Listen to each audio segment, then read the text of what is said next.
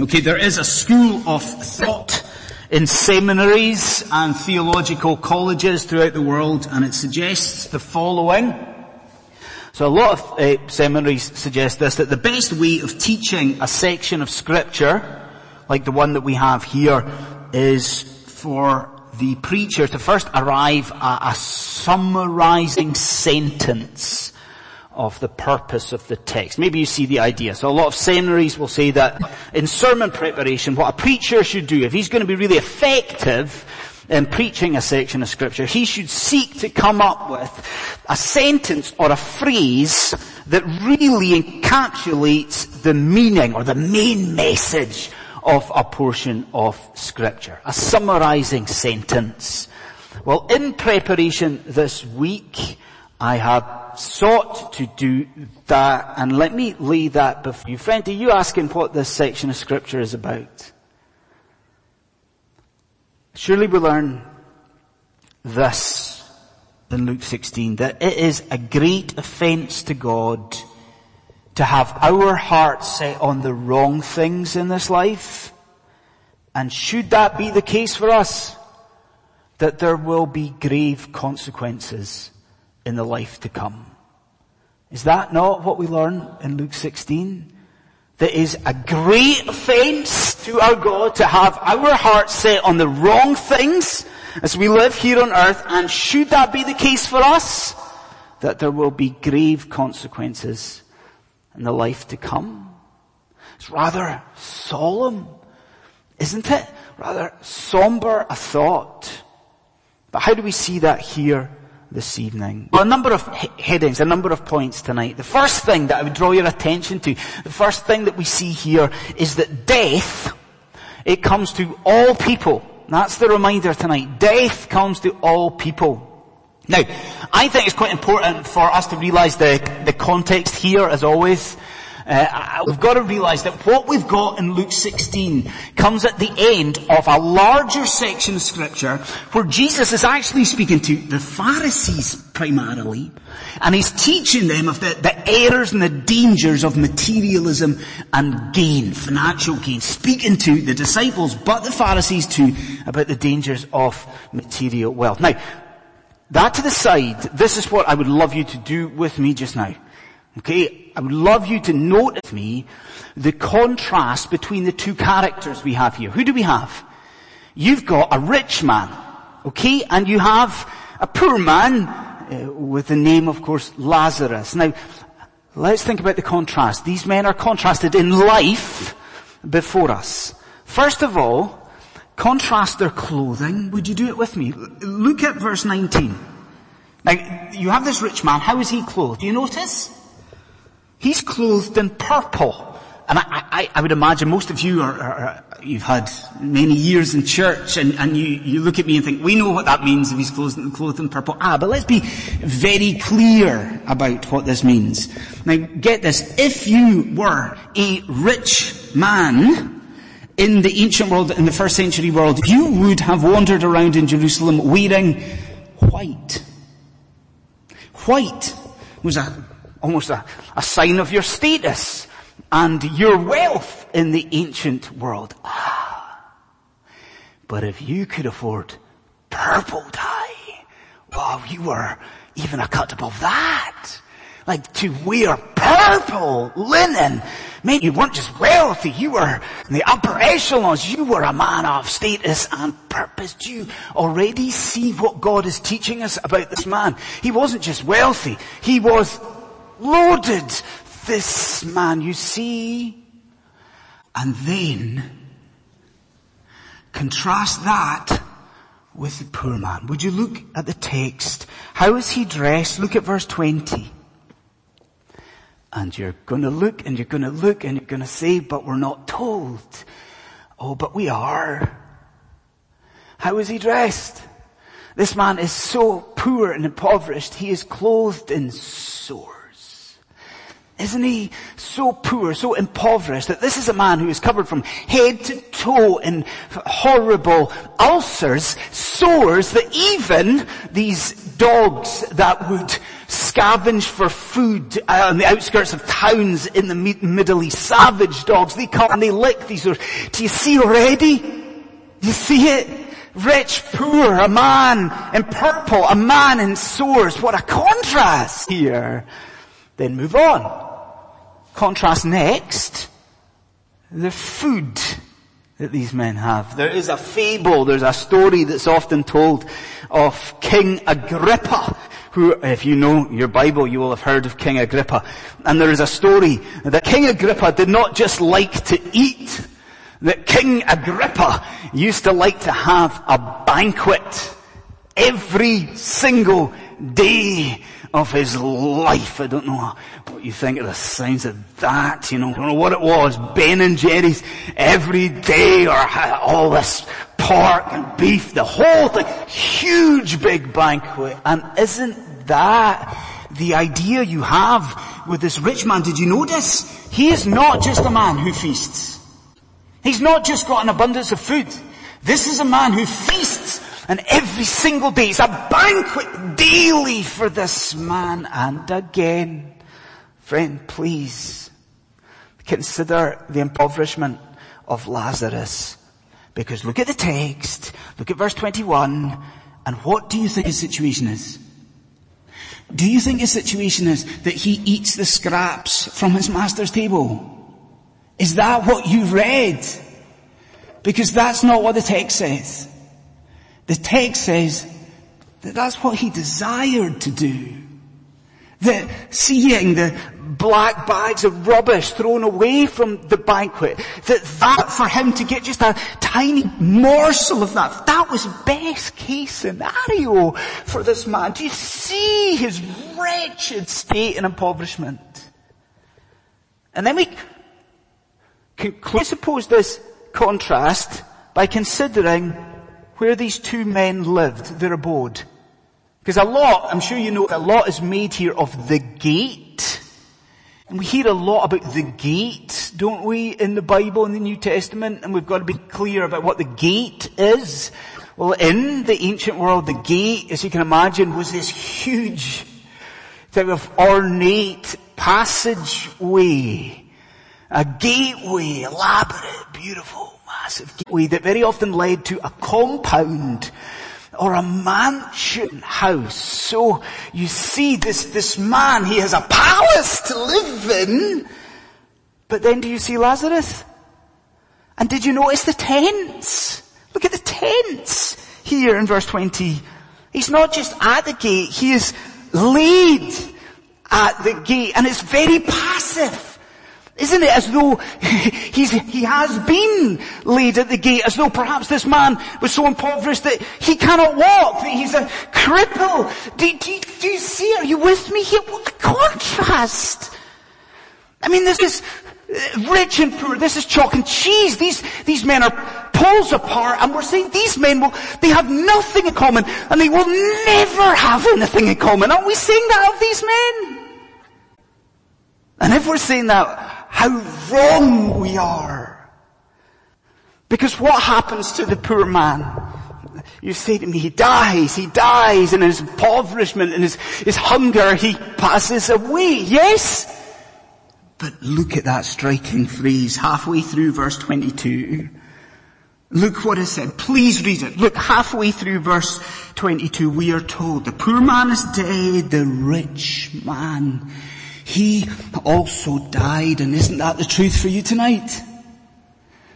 Isn't that what's happening? Isn't God this evening reminding you that regardless of our status, regardless of our wealth and our manner of living, all people cease to breathe, we cease to move, we are all going to die.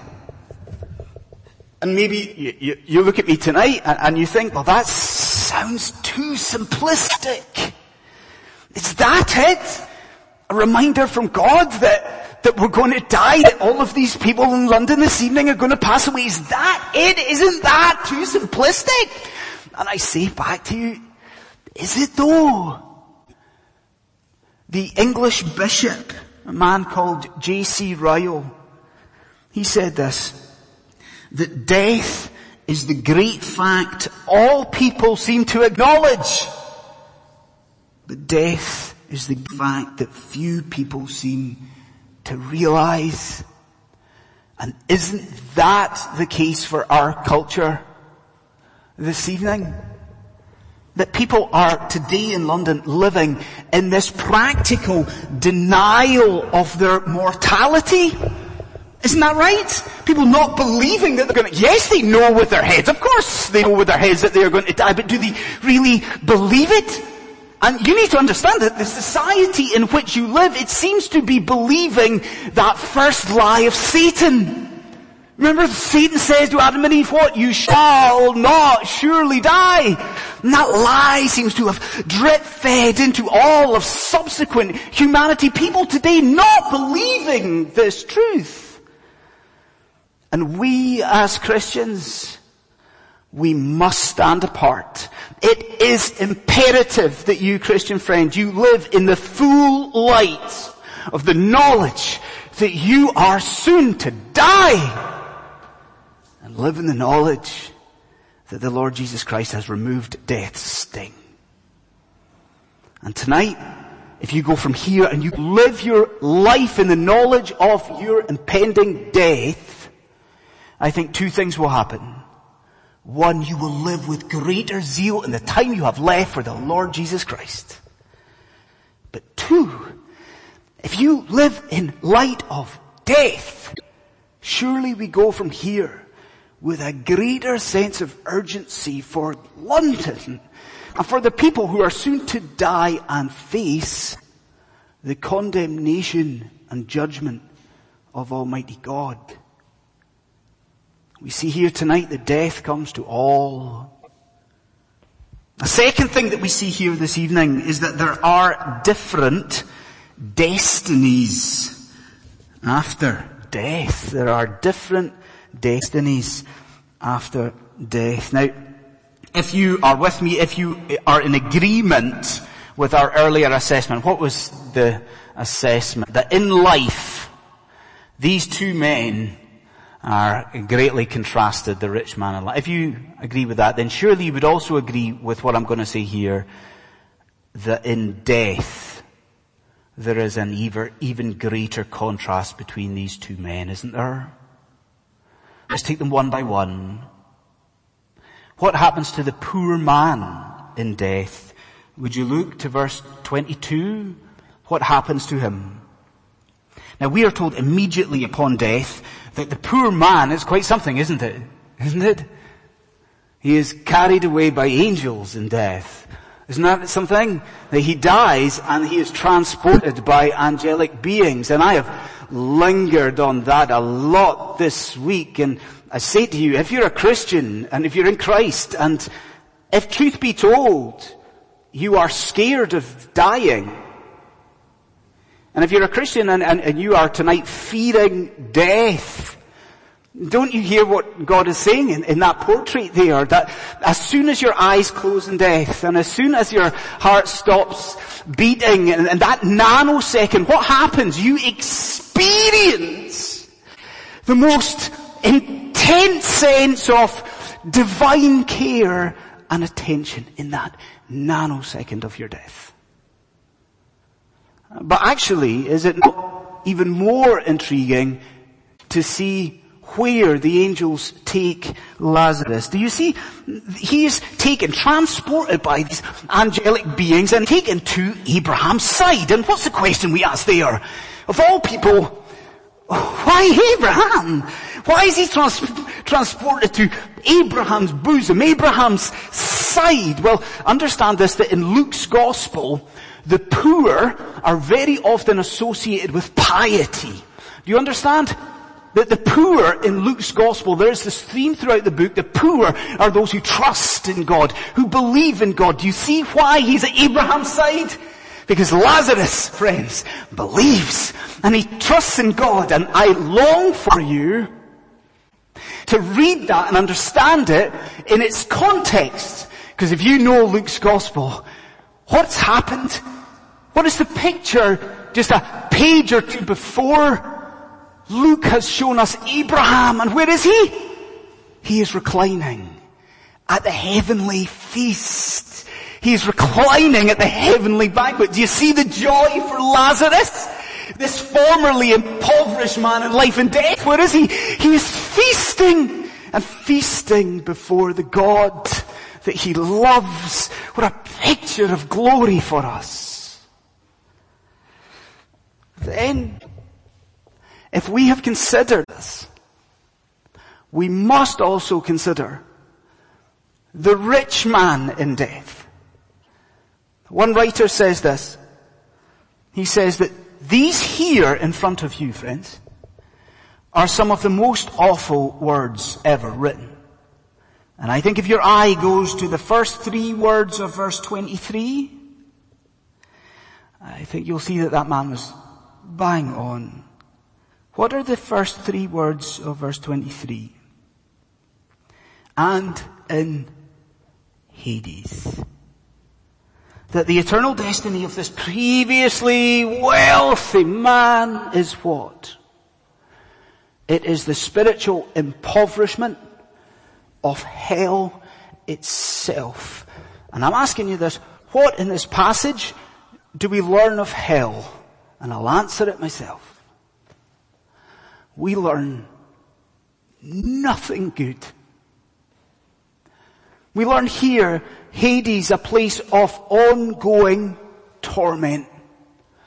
A place where pain never ends. If you look at verse 4, you see it is a place of flames and fire that bring nothing but anguish. And aren't you asking a question? We see this picture and we're asking, well, what is his sin then? Like to deserve all of this anguish and flames and the fires of Gehenna. Now what is at the core of his guilt and his sin? And I think you get a hint, an insight into that from the request that he has. Look at the rich man's request in verse 24. What does he ask for? What does he need? He needs water. Listen. That the reality of hell is a ferocious and unquenchable thirst. There is a ferocious thirst in hell. An unquenchable thirst in hell. But here's the thing. From whom does he want the water? Who does he want to fetch the water? Do you see it? Who does he want to go? He wants Lazarus to go. And do you know the point here I'm making? He mentions him by name. Do you see it? He knew this man. He knew this poor man at his gate. He knew all about him. He knew his name even. Do you see what Jesus is saying? That this poor man, that he was a wretch and this rich man should have cared for him. That he should have been much less caring of his own success and advance and prosperity and caring much more for the honor of God by meeting the need of this man at his door. And I think if you're a Christian tonight, surely that is a challenge for us. God's saying to us from his word that he is pleased when his people care for those in need. But let us not dare to turn this into a moralistic tale. Because what is at the core of this man's sin? It is sheer unbelief. This before you is a man who trusted in riches and not a redeemer from sin. He trusted in his savings and he trusted not in the glorious Savior that had come into the world. Why did this man end up in Hades? Because he was outside of Christ. And thirdly, we see this, the destinations after death are forever fixed. The destinations after death are forever fixed. And here, let's return to this request. So we know where we are, do we? This man in hell, thirsting, dry, desperate for water. and he calls out for refreshment. Now notice, almost as an aside, would you, how this man asks for water. Now we've noticed that he asks that Lazarus go and fetch the water for him. Does he ask Lazarus for the water? Did you notice? You notice what he does? He doesn't speak to Lazarus, he speaks to Abraham. Like it's almost as though in hell itself, this man still thinks that speaking to this impoverished man is beneath him. Isn't it almost as though in hell, even in the fires of hell, that the ungodly are going to get no respite from sin? Pride continues. Pride is the atmosphere of hell. But surely you notice this, that Abraham refuses the request for water. And he does so, if you noticed, on the two grounds, two bases.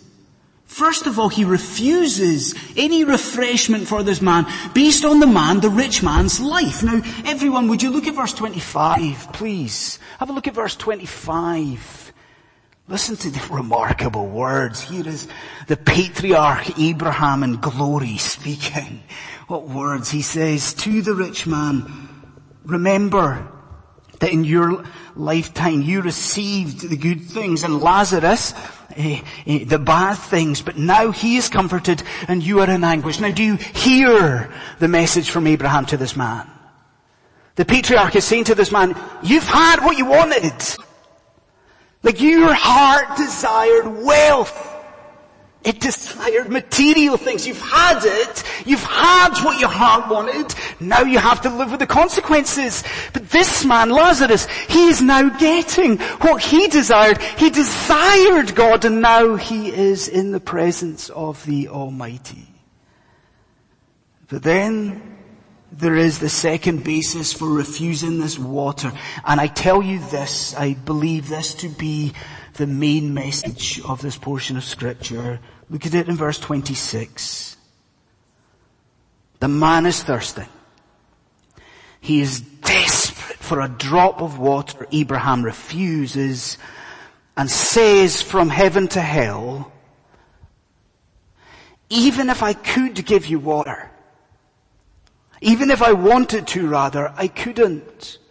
Do you see, Abraham speaks of a chasm. He speaks of an expanse. He speaks of a canyon that exists between heaven and hell. And surely that is one of the primary lessons of Luke chapter 16. The reality, friend,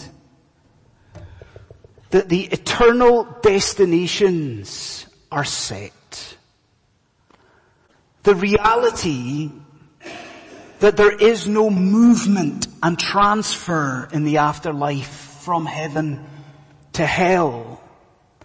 That how we live, how you live in this life now, determines a set, eternal destiny. No movement between heaven and hell in the afterlife. And do you know what we could do just now?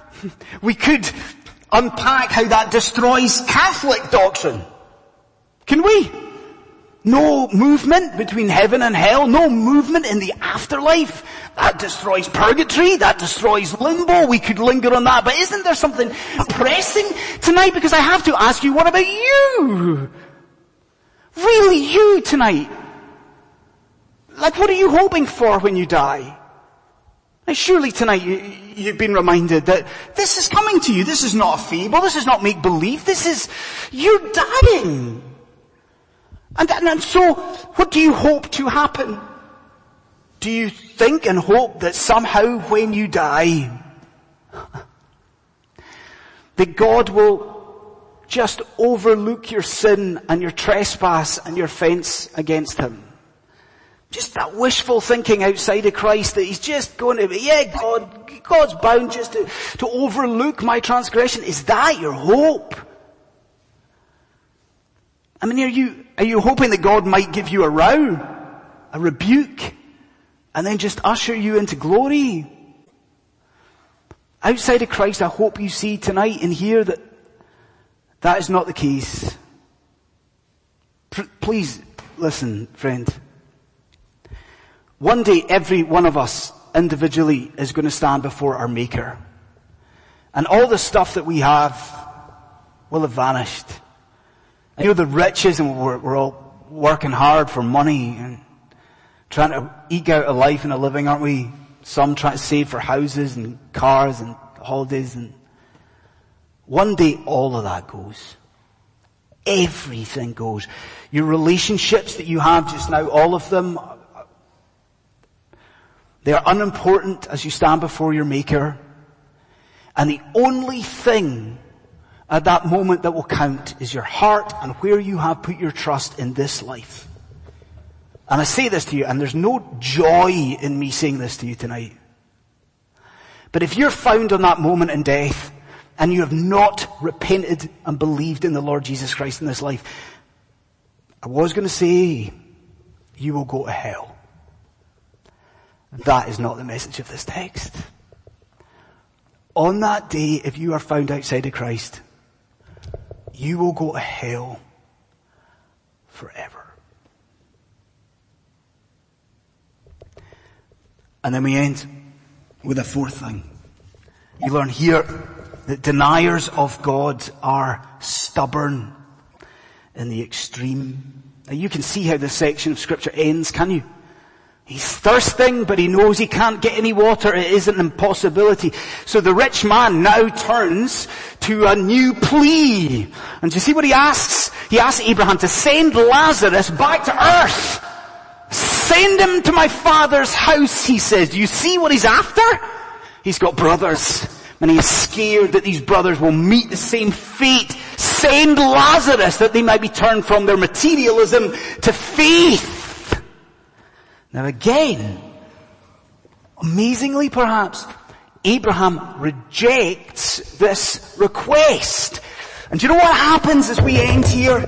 God teaches us two things in Abraham's words. You ready for them? Two things. One, he teaches us that the Bible has everything you need to know to avoid eternal damnation and punishment. Look what Abraham says in verse 29. He says, I'm not sending Lazarus back. These men have, what? Moses and the prophets. Let them hear them. Do you see what he's saying? He's saying, are you tonight fearing? Are you outside of Christ? Abraham, God tonight saying to you, look to the Bible. The Bible has everything you need to know for eternal life. I we should rejoice in that. But there's a second lesson. We see here that the ungodly are often, friends, they are entrenched and they are stuck in their unbelief. Please understand that what I say next, I say with reverence. In a sense, doesn't your heart go out to the rich man? Is it the case that this rich man in the fires of hell has more evangelistic concern than we do? In the fires of hell, this man is desperate for the salvation of the lost, of his brothers. And you can hear him in his anguish and his pain, and he's crying out, oh please Abraham, you're saying no to my request, but please send him back. Please send Lazarus back. These men are going to perish like me. Please send him back. If they see something supernatural, like if they see Lazarus return from the dead, they're bound to change. They're bound to trust in God. And again, what does Abraham do? He confirms, listen, he confirms, no, I'm not sending Lazarus because what? Even if they see a resurrected man, they will not believe. And as dark as that is, there's encouragement there for you. Because we're hard on ourselves in evangelism often, aren't we?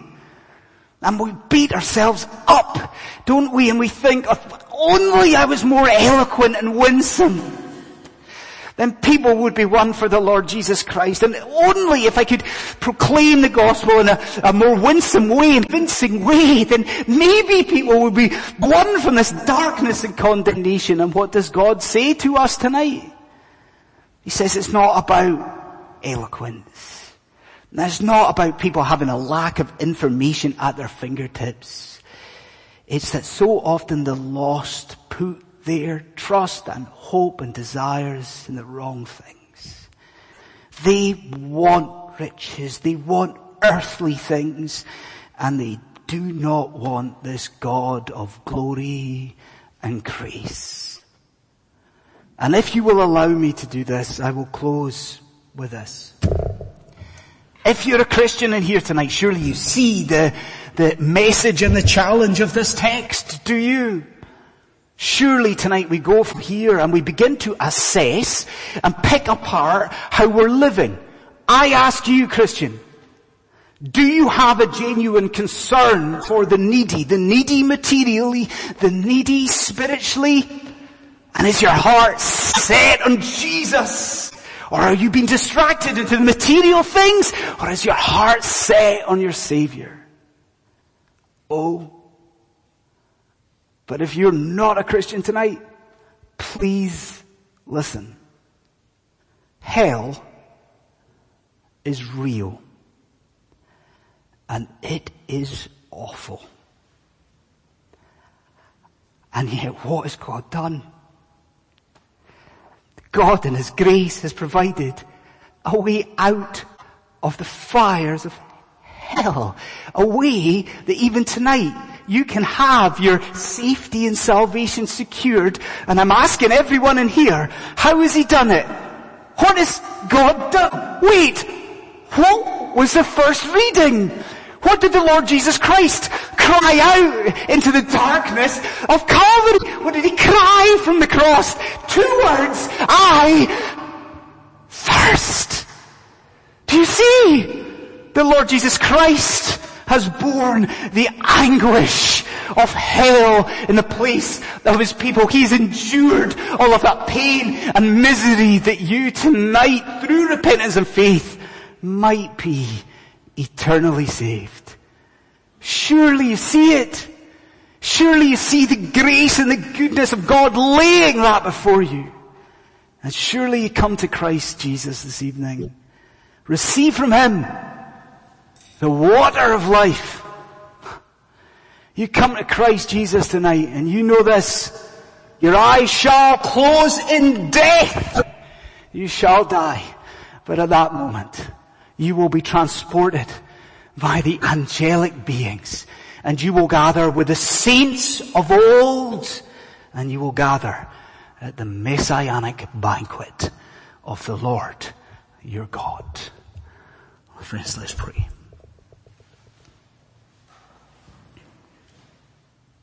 Lord, we must end this Lord's Day basking in the wonder of what was secured for us on Calvary Hill. Lord, we worship You that Jesus bore our pain, that He bore our guilt, our shame. He took our sin, the Lamb of God slain for His people. Lord, we praise You for Your great work, how we long that You would grant life to those who are lost. Lord, hear our prayer as we pray in the matchless name of our Redeemer and King, the Lord Jesus. Amen.